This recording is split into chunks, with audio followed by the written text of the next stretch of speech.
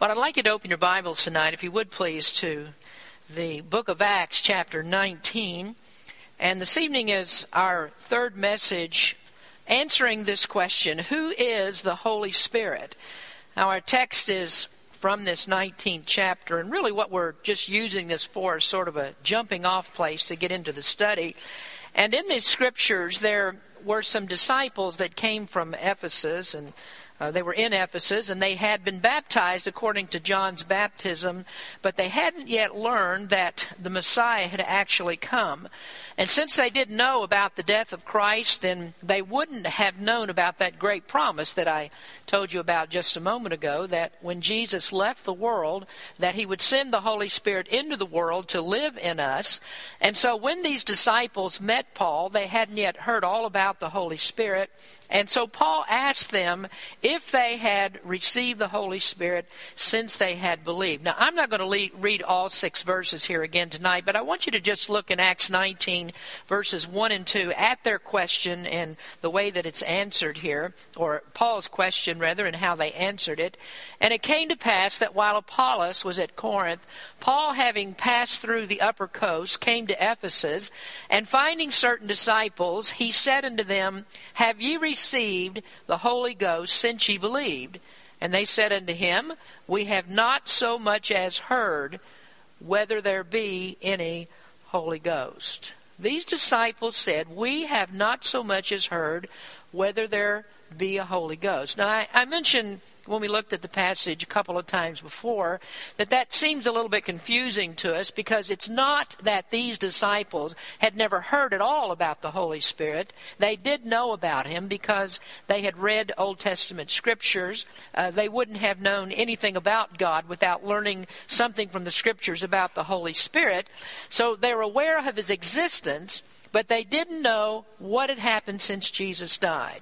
They didn't know what happened at Pentecost. Of course, we're used to reading the Old Testament and studying from there, and the Holy Spirit had not yet come in that very special way that we enjoy him today. And so that's what prompted Paul's question. Do you really understand enough to know what the Holy Spirit came into the world to do? So there was confusion with those disciples then. And we find that there is a lot of confusion about the Holy Spirit today. As I mentioned last week, the Holy Spirit is sometimes called the forgotten person of the Godhead. And most people say that they know something about the Holy Spirit, and many, what they think they know, they don't know very well, because they really don't understand who he is. And much of what they think that they understand is actually a distortion of him and his work. So what we're trying to do is to look at Scripture and to set the record straight about what the Bible has to say. We don't base our knowledge of this in any of our own opinions or popular opinions, but we seek to go to the Word of God. And we find here that appropriately enough that the Holy Spirit himself is the one who leads us into the knowledge of who he is. That's part of what he does. When Jesus said that the Holy Spirit would come, he told the disciples that the Holy Spirit would guide them into all truth. And he's still doing that today. He's still guiding us into the truth of Scripture. Now, let me give you, first of all, the first 2 parts of the outline that we've already covered. I'll be very brief with this, but we've already discussed that the Holy Spirit is a person. That the Holy Spirit is not an impersonal force, not what many people believe and have been taught down through church history, that the Holy Spirit is just a force that emanates from God. But rather, the Scripture teaches that he is a person. He has all the characteristics of a person. He's referred to by personal pronouns. Scripture says that he has will, he has emotions, he has thoughts, he speaks, he reasons, he works, he understands. It says that he is our comforter and he's also our friend. So he's a person. We've also learned, secondly, that he is deity. The Holy Spirit is God. And he's spoken of in the same context as the Father and the Son. He's associated with the other persons of the Godhead, so he is a part of the Trinity. He possesses the incommunicable attributes of God. And as I explained to you, that means attributes of God that he does not share with any other creatures. These are characteristics of God that belong to him alone. And so if the Holy Spirit possesses those incommunicable attributes of God, then he himself has to be God. So we have learned that he is omnipotent, he is omniscient, he is omnipresent, he is immutable, and he is eternal. So he's not a force. A force has to be created, but the Holy Spirit was never created. As God is, so is the Holy Spirit. As God was, so was the Holy Spirit. As God will be, so will be the Holy Spirit. And so we do worship him because he is God. So we've learned those two important characteristics, that he is a person and also he is God. Now, I want to move on a little bit further in our study tonight and delve a little bit more into that question, who is the Holy Spirit? And this next part that I want to talk to you about is going to take us a little bit more time to get through. It'll take actually several weeks to get through this, because there's much that can be said on this particular part of the Holy Spirit, its activity and who he is. So thirdly, we're going to talk now about the Holy Spirit is God's agent. He is God's agent, and that means that it is the Holy Spirit which is the medium through which God works. And if we could say that in another way, I would say that as God deals with his creation, that it is the Holy Spirit that affects the work. That God works through the Holy Spirit to accomplish what he wants done in the world. Now you can imagine if that's what he does, then God does so many things, and God is controlling the whole universe, all of the world. So that means there are a lot of jobs that the Holy Spirit is responsible for. Now, we are earthly creatures, of course, and the Bible is given to us so that we can understand the way that God relates to humans. And so everything that we know about God, everything that we learn about him must be revealed by the Holy Spirit. Everything we touch, everything that we perceive, everything that we know correctly about who God is, that knowledge is disseminated to us from the Holy Trinity through the person of the Holy Spirit. So again, that means there will be a lot of ways, just a list of ways that the Holy Spirit is God's agent, and that's why it's going to take us a while to get through this. And then after I'm through telling you what I'm going to tell you, you're still not going to know everything there is to know, because I can't tell you everything. Contrary to everyone's belief in this church, I just don't know everything, even though you think that I do. So we'll say as much as we can, and we'll deal with that. And there's some mysteries, of course, that we won't be able to tackle at all. But we are going to learn something about the agency of the Holy Spirit. So if we're going to talk about such a vast subject, where is the best place to start? Well, the best place to start is the starting place, or as Genesis says, in the beginning. So let's go back to the beginning, and here is where we learn that the Holy Spirit is God's agent in creation. Genesis chapter 1, verses 1 and 2. In the beginning, God created the heaven and the earth was without form and void, and darkness was upon the face of the deep, and the Spirit of God moved upon the face of the waters. Now, verse number 2 sets the stage for the creation that follows. So we don't stop with verse number 2 and in the Holy Spirit's work in that verse, but that's actually the beginning of what the Holy Spirit did to bring order to this universe. And when God created the world, I think that it's clear to us there in Genesis 1 and 2 that the world was, as it says, without form and void. And so the Holy Spirit is the one who took this mass, this conglomeration, and he brought this beautiful world of life out of that chaotic mass. The psalmist said, "By the word of the Lord were the heavens made, and all the host of them by the breath of his mouth." Now we notice those words, the breath of his mouth, and that actually refers to the Holy Spirit. He is the breath of God. And that same concept is found in the New Testament in the word pneuma, which in the New Testament is translated as spirit. And that's the same word from which we get pneumonia.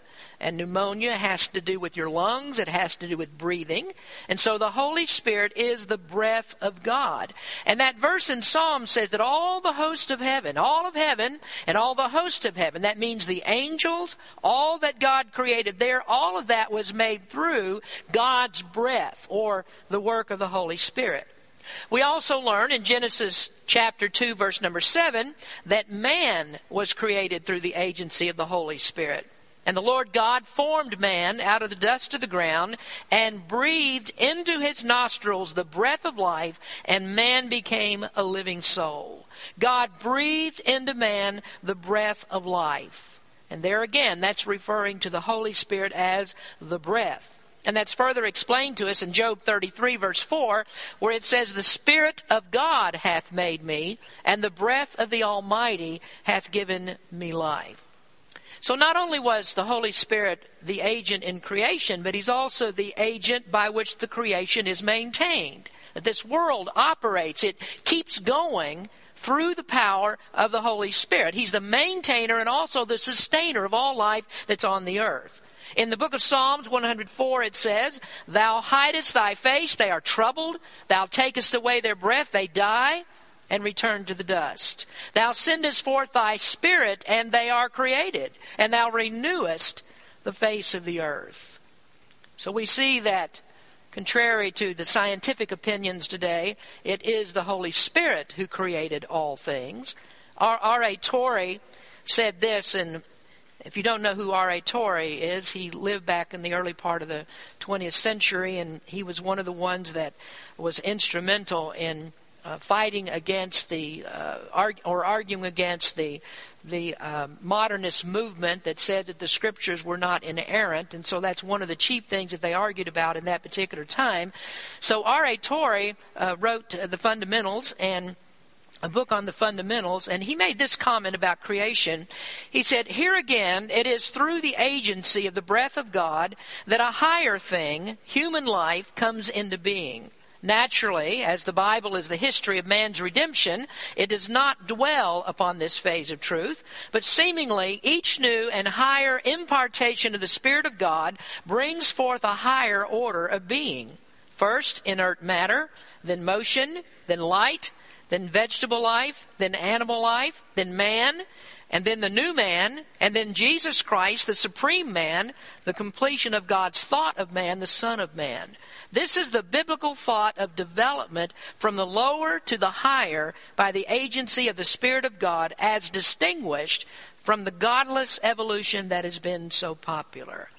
So how was life formed? It formed from the lower to the higher by the Spirit of God. It was created by God, by the Holy Spirit. Now, some of you, if you've done a lot of Bible reading and you've tried to compare different scriptures, that you'll probably note at this point that there is, or seems to be, a contradiction in Scripture. Because there are places of Scripture where it says that it was Jesus Christ that actually created the world. In Colossians chapter 1, verse number 16, it says, "For by him," speaking of Jesus, "for by him were all things created that are in heaven and that are in earth, visible and invisible, whether they be thrones or dominions or principalities or powers, all things were created by him and for him." So what are we going to do with a verse like that? We've just said the Holy Spirit is the one who created life. Colossians says that it was Jesus Christ that created life. And then you can go to other scriptures where it says that it was the Father that created life. So what are we going to do with that? Does that mean that the Bible is in error? Are there actually contradictions in the Bible? Well, not actually. What we have is just another indication of the Trinity, the 3 in 1, that all three persons of the Godhead are one in essence, and they are one in purpose and will. So all three are involved. The Father creates in Christ through the agency of the Holy Spirit. So who is he then? He's God's agent in the creation and the sustaining of all life. Now next we would look at this particular aspect of his agency. He is also the agent in the ministry of Christ. And this is really one of the most outstanding features of the Holy Spirit's work, that Jesus Christ, the God-man, the second person of the Trinity, was dependent upon the Holy Spirit's work in his life. Now, before we even get into that question, we just have to consider this, that if Jesus himself, the Son of God, was dependent upon what the Holy Spirit did through him, how much more are all of us dependent upon the Spirit's work? We must depend upon him. If Christ depended upon him, we must depend upon him as well. Well, we're in the season of the year where it's apparent. We sing about it. We've just sung about it a little while ago, and we talk about it all the time at this particular time of year, that the Holy Spirit started in the life of Jesus Christ at his birth. That we learned that it was the Holy Spirit that conceived the Son of God in the womb of the Virgin Mary. Now remember the story how that Joseph was just exceedingly troubled when he found out that Mary was pregnant. The Bible says that he was a just man and he was a good man. And Joseph, well, really a remarkable man, but he was not willing to make a public spectacle out of Mary. And he could have turned this thing into a public matter. He could have disgraced her if he'd wanted to do that. In fact, the law said that he could take her and before the magistrates and they could pass sentence upon her. But Joseph was not willing to do that. And so instead the Bible says that he put her away privately, trying to keep it a private matter, and then Joseph was going to end the engagement discreetly. But it was then that the angel Gabriel appeared to him, and in Matthew chapter 1 it says, "Then Joseph, her husband, being a just man, and not willing to make her a public example, was minded to put her away privately. But while he thought on these things, behold, the angel of the Lord appeared unto him in a dream, saying, Joseph, thou son of David, fear not to take unto thee Mary thy wife, for that which is conceived in her is of the Holy Ghost. And she shall bring forth a son, and thou shalt call his name Jesus, for he shall save his people from their sins." Oh, it's a great topic to talk about this time of year. Nearing Christmas, it's a good topic for us. Jesus was virgin born, and that was a miracle. He was conceived by the Holy Spirit. Jesus is God, the Holy Spirit is God, and Jesus was conceived by the Holy Spirit in order to preserve him from the sinful Adamic nature. Now, if you wonder why did Jesus have to be born of a virgin, that's your reason. And that's because if he had been born of man, then the sinful nature of man, the Adamic nature, would have been passed on to Jesus. So he couldn't be born of man. He had to be born sinlessly. And he had to be born by the Spirit of God. So he didn't have a human father. He had God as his father. The only way that he could save people from their sins was he needed to remain sinless. And we'll talk about that thought again in just a moment here, if you'll hold on to that. Several times in the past few years in talking about the virgin birth, and I do believe, if I remember last Christmas, I think I preached 2 or 3 sermons on the virgin birth, and we concentrated quite a bit on it. But the words of a college professor that taught my dad always come to my mind when we talk about the virgin birth. There was a college professor by the name of C.D. Stevens, and he's been dead for quite some time. He died when I was young, lived up the street from us, and I just barely remember him.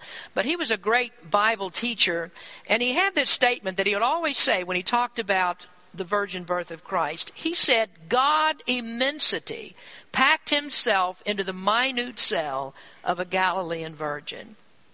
Well, also, God immensity packed himself into the supernatural sperm that impregnated the Virgin Mary. He was born of the Holy Spirit. His physical life began through the operation of the Holy Spirit. But that's not all that we learn about the life of Jesus and his association with the Spirit. We also learn that it was by the Spirit that Jesus began to learn and to grow. Luke chapter 2 tells us that after Jesus was dedicated at the temple, that his parents returned to Nazareth, and then the Holy Spirit became the instructor, became the one who helped him to grow and learn the things of God. In Luke 2:40 it says, "And the child grew and waxed strong in spirit and filled with wisdom, and the grace of God was upon him." Now, I only have to ask you one simple question. If he grew strong in spirit, what spirit is that? What spirit does Jesus have? Well, the only spirit he has is the Spirit of God. So he grew in the Holy Spirit. He grew in wisdom, and the grace of God was upon him. And then we also learned that when he was only 12 years old, that he knew so much. He'd learned so much in that period of time that he confounded the priest in the temple. When Mary and Joseph went to Jerusalem for Passover, they observed the Passover, then they got ready and left to go home. But they didn't realize that they'd left Jesus behind in Jerusalem, and they went back to look for him. And I don't know how long it took him to find him, but they went to the temple, and I kind of suspected they might have thought that's where he would be, because Jesus must have shown some great propensity towards learning, so the place to go would be to the temple. So they went to the temple and they found him, and there he was discussing with these erudite doctors of the law all these great theological matters, just talking to them, asking questions, and they're asking him questions, and they were simply astounded at the knowledge that Jesus had. Well, where did he get all that knowledge? Now, usually you don't find 12-year-old boys that have great theological knowledge. So Jesus had to get it from somewhere, and he didn't get it in Jerusalem because he didn't live in Jerusalem. He lived in Nazareth. So where did he get it? Well, the Holy Spirit was feeding his mind, and Jesus was reading Scripture, and the Holy Spirit was working in his life, and he was growing, and he was learning, and he was getting stronger and stronger in the things of God. So he was taught by the Holy Spirit. And he grew into that man that so confounded the scribes and the Pharisees that when they came to argue with him, they said, we can't do anything with him. We can't argue with him. They just gave up arguing with him. That's because his knowledge of Scripture put all the best doctors of the law in Israel to shame. And then we can follow Jesus through his ministry, and we find that in the inauguration of it and in the preparation for it, that the Holy Spirit was also there. The inauguration of his Spirit was when? Or his ministry rather, when was that? That was when he was baptized. And remember what happened when he was baptized? God the Father spoke from heaven, and the Holy Spirit descended in the form of a dove. And that was the Holy Spirit sanctioning the ministry of Jesus Christ. Immediately after that, he was led by the Spirit of God into the wilderness. And it was the Holy Spirit that sustained him in the temptation that the devil threw against him. The Spirit was the source of strength that preserved that absolute sinless character. When Jesus was at the very weakest moment, you remember he was in the desert for 40 days and 40 nights without food. At his weakest moment, it was the Holy Spirit that came and sustained him and enabled him to resist the temptations of Satan. So he had to remain sinless, or he could not be our Savior. And an interesting thing about that, I think, is that Jesus was able to maintain that sinless character because the Bible says that the Holy Spirit was given to him without measure. Now that means he wasn't like an ordinary man. Now we talk about gifts of the Spirit. You may have certain gifts of the Spirit, various gifts that God gives to his servants to work in the church. I have some. You may have more than one. I don't know what your gifts of the Spirit are, but we have differing gifts. Someone asked me the other day if I did much counseling, and I said, well, I counsel occasionally. That's part of a pastor's job, that you have to counsel with people, but I don't by any means consider that counseling is my strongest gift. I feel like the Lord has called me more into the teaching area, and so that's where I like to concentrate. And so I feel like that's my greatest gift. But when you talk about the ministry of Jesus, and we have all these differing gifts of the Spirit. That's going to be one of the topics that we're going to deal with as we work through this thing with the Holy Spirit. But Jesus did not have one or two gifts. It wasn't like he was really strong in some areas but weak in other areas. Not at all. Jesus had all the gifts of the Spirit in the fullest measure. He was filled up with the Spirit of God, the greatest capacity. And then further, the Holy Spirit was always present with Jesus in his preaching and his healing ministry. In the book of Luke, it speaks of the Spirit when Jesus was in the synagogue of Nazareth, and there he was given the book of the law to read, and given the prophets to read, rather, and he was handed the book of Isaiah, and he began to read there, and the place that he picked was significant. It says, "And there was delivered unto him the book of the prophet Isaiah, and when he had opened the book, he found the place where it was written, The Spirit of the Lord is upon me, because he hath anointed me to preach the gospel to the poor. He hath sent me to heal the brokenhearted, to preach deliverance to the captives, and recovering of sight to the blind, to set at liberty them that are bruised, to preach the acceptable year of the Lord." Just a marvelous thing about Jesus Christ, that the Holy Spirit was always present with him. So all throughout his ministry, there was the Holy Spirit helping him, strengthening him. All through those long days, hard days of doing God's work in the world, the Holy Spirit was there with him. And then finally, in his ministry, it was the Holy Spirit that was with him in the garden tomb. Now, Jesus was taken to the tomb to be buried, and for 3 days and 3 nights his body remained there lifeless. Take a quick guess how that Jesus came back to life. How was he raised from the dead? Well, the Apostle Paul tells us that in Romans chapter 8. He says, "And if Christ be in you, the body is dead because of sin, but the Spirit is life because of righteousness. But if the Spirit of him that raised up Jesus from the dead dwell in you, he that raised up Christ from the dead shall also quicken your mortal bodies by his Spirit that dwelleth in you." Now again, just more outstanding scripture that really contains the hope of all believers. He says, if that same Spirit is in you that raised up Jesus from the dead, then you also will be raised into immortal life. And that's good for all believers. So who is the Holy Spirit? Well, he's the one that conceived Jesus in the womb. He's the one who sustained him in the temptation. He's the one who succored him in his ministry.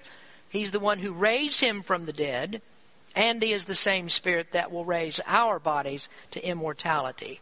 So he is the agent in the ministry of creation, and he is the agent in the ministry of Christ.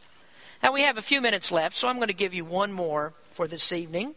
Thirdly, he is the agent in the ministry of the canon. He's the agent in the ministry of the canon. And there I'm talking about the canon of Holy Scripture. Canon means the measuring rod. The Scriptures are the fundamental by which all truth is measured. Now, Scripture contains all truth. All truth is God's truth, and anything that is contrary to the Holy Scriptures is untrue. Well, how did we get the Holy Scriptures? I mean, we have this special book that we read every Sunday, and we say this is our rule of faith and practice. Where did we get these Holy Scriptures? Well, what the Holy Spirit did was to inspire certain men, and they wrote down the words that God would have them to write. Now, man doesn't truly know God except by what we read in the Scriptures. Now, the Bible tells us that the heavens declare the glory of God. In other words, you can go out at night and you see the evidence that God exists. The heavens declare the glory of God. The firmament, the Word of God also says, declares God's handiwork. Jesus even said that. He said, if you don't tell people about me, he said, the stones would cry out. I mean, there is so much evidence that God is real and that Jesus is real. The Bible is true, that even the stones would cry out if we won't tell people about it. But what we don't learn is about the personal nature of God. We don't learn how we can have a relationship with God by looking at stars. We can't go out and look at the sun and look at the moon and look at all the things that God has created and find out who the personal God is. We can't look at our own bodies and see how we are fearfully and wonderfully made, and from that understand how to have a relationship with God. The only way that we can know how to actually come into a close relationship with this almighty being that's created all things is by what we read in the Word of God. That's where the intimate knowledge of God comes from. So the Bible teaches that the one who gave us all of that information, that put it down into the book for us, is the Holy Spirit. And you know why it's so important that it is the Holy Spirit that did this? Well, it's because if man had written Scripture, if these were the thoughts of men, if men just wrote down their opinions of things, and that's all that it was, then those opinions would not be infallible. There's not a person here or anywhere that's ever lived that's infallible except Jesus Christ. And so if men had written Scripture, we would have a fallible book. Well, that's a problem for us because the Scriptures have to be inerrant. They come from the omniscient mind of God, and we've learned that about the Holy Spirit, that He is omniscient. He is the author of Scripture. As Peter says, knowing this first, that no prophecy of the Scripture is of any private interpretation, for the prophecy came not in old time by the will of man, but holy men of God spake as they were moved by the Holy Ghost. And then Paul wrote, all Scripture is given by inspiration of God and is profitable for doctrine, for reproof, for correction, for instruction in righteousness. Now, do you see what the Bible says there? All Scripture is given by inspiration of God. The word inspiration is theopneustos. Theo, the first part of that, means God. The other part comes from pneuma, that we just learned a moment ago, stands for, means breath. So that literally means God breathed. The Scriptures are God breathed. So the Holy Spirit is the breath of God that inspired all of the Scripture. So how do we know it's true? Because God wrote it. God used men.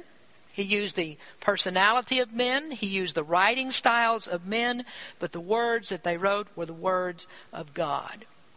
And we have a direct illustration of that in Revelation chapter 1. The Apostle John said, I was in the Spirit on the Lord's day, and heard behind me a great voice as of a trumpet, saying, I am Alpha and Omega, the first and the last, and what thou seest write in a book. In the 19th verse, write the things which thou hast seen, and the things which are, and the things which shall be hereafter. So John was in the Spirit, and he was spoken to by Christ, and he was told to write down what he saw. And how did he write that down? Well, he wrote it down through the inspiration of the Holy Spirit. Well, let me give you two more thoughts, and we'll be done for tonight. The first one is that it was necessary for the Holy Spirit to write the words of Scripture so that they would be infallible and uninfluenced by the sinfulness of man. And that's necessary because what we've read, or what we read in Scripture, that it is by the Word of God that we're born again. And we can't be born again by the Scriptures if the Scriptures are corrupt. The Bible describes Jesus as being the living Word. And as the living Word, Jesus Christ could not be corrupt.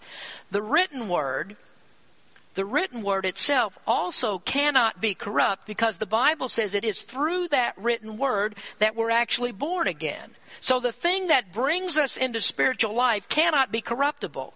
Now again, listening to the Apostle Peter, he said, being born again, not of corruptible seed, but of incorruptible, by the word of God, which liveth and abideth forever. For all flesh is as grass, and all the glory of man is the flower of grass.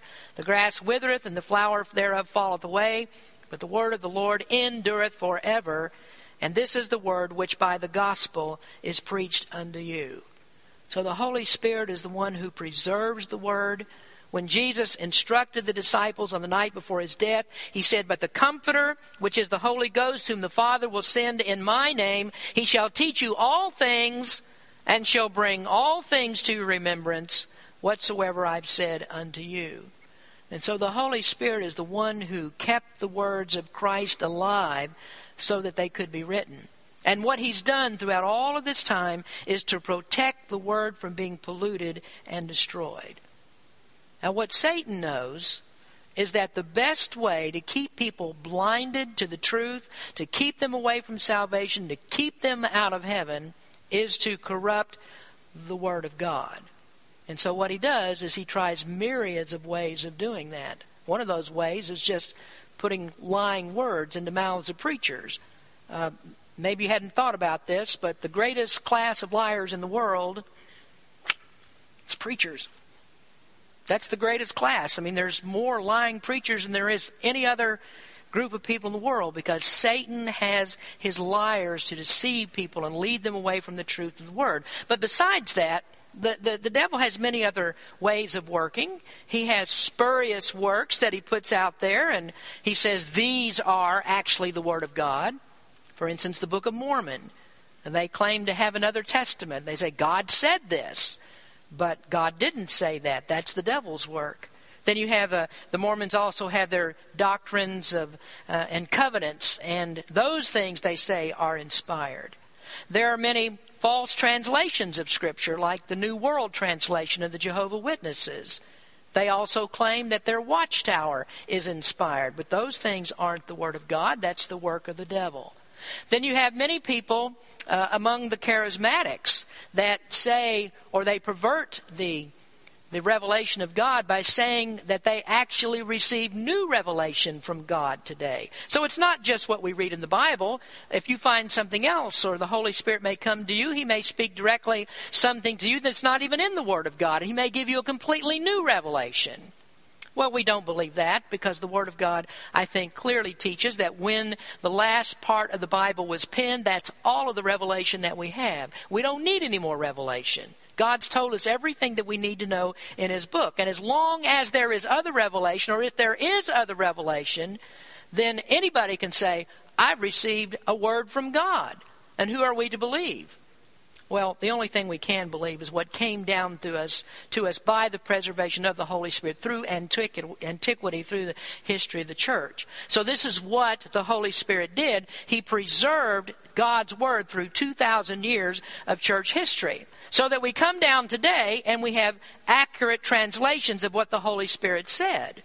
Now, of course, there are many Bibles that are not accurate translations of Scripture. Those have been perverted. We believe that we can have confidence in reading the King James Version, that it is accurately the Word of God.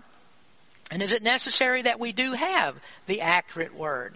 Well, absolutely it is, because if we're born again by the Word of God, we can only be born again by the truth. Well, one other point to consider on this: the Holy Spirit is the agent in the ministry and the canon, or the Word, but it's also necessary that the Holy Spirit illumine our minds to the Word. Now, there are millions of Bibles that are printed every year. Bibles go out all over the world. Many people have millions of Bibles that are printed. But that doesn't mean that every person that owns a Bible understands what it means. Now, to many people, the Bible is their heirloom. Grandma passed it down to them. So it's got the family tree in it. They press their flowers in it. They keep their mementos in it, and that's what the Bible is to them. So they haven't read the Bible, and even if they did, they wouldn't understand it. So do you know why that every person that owns a Bible is not saved? Why isn't everybody that owns a Bible saved? I mean, after all, we're talking about the book that has the power of salvation, doesn't it? This is the book that leads us, guides us into the salvation of Jesus Christ. So why don't you just own a Bible and you're saved because you own a Bible? Well, it's because it takes more than that. See, the Bible is the power of God unto salvation. He uses the Bible to lead us into the paths of righteousness. But a Bible that's unread and misunderstood doesn't do anyone any good. And so the Bible has the power of life when it becomes energized by the Holy Spirit. When the Word of God is a sword used by an unseen hand that cuts and divides the joints and the marrow, then we're getting down to the Holy Spirit working through the Word of God and illumining people's minds to the truth. So who is it that ministers all of that understanding of what the Bible actually means? That's what the Holy Spirit does. He illuminates our minds to the truth and gives us understanding. Paul says in 1 Corinthians, "Now we have received not the spirit of the world, but the Spirit which is of God, that we might know the things that are freely given to us of God, which things also we speak, not in words which man's wisdom teacheth, but which the Holy Ghost teacheth, comparing spiritual things with spiritual." So the Holy Spirit then ministers that word to the heart of the hearer. So who is the Holy Spirit? He's the one that opens your heart to the gospel. If you get saved, it's because the Holy Spirit has worked in your heart to enable you to understand what Jesus did for you. And this is why there's so many people that come to church and they just walk out, they walk away from it, never believing in Jesus Christ. It's because the Holy Spirit has not operated in the heart to give them the understanding of what the Word of God means. So, you can understand the Bible, but it takes the Holy Spirit to show it to you. That's one of His peculiar ministries. So you see then how extensive and essential that the Holy Spirit's work is. And next week, when we come back to the subject again, I'm going to deal more with that particular part of the Holy Spirit's work and just opening up a person's heart and how He does it, how the Holy Spirit works in our heart to show us the truth of the gospel of Jesus Christ. So all the work that God does in the world at this present time is done through the work of the Holy Spirit. He's the agent. He's the agent of the work of the Father in creation. He's the agent of the work of Jesus Christ in redemption. And He's the work or the agent in understanding the Holy Scriptures. That's how salvation becomes effectual to the heart. So who is He? Well, by the time that we're finished, I hope that nobody's going to go out here and say, well, we don't know if there even is a Holy Spirit. We're going to learn something about Him. Let's pray. Father, we thank You for Your Word, and we thank You for this wonderful ministry of the Holy Spirit, that great promise that Jesus gave, that He would send the Spirit into the world, the Spirit of Christ to live in us every day. What a great promise that is. Help us to learn about this and understand it better. We know that we need Your Spirit to carry out our daily living as Christians. So the better that we know the Spirit, the better we're able to obey Your perfect will. Help us to do that, Lord. Bless us in this time that we sing. In Jesus' name we pray. Amen.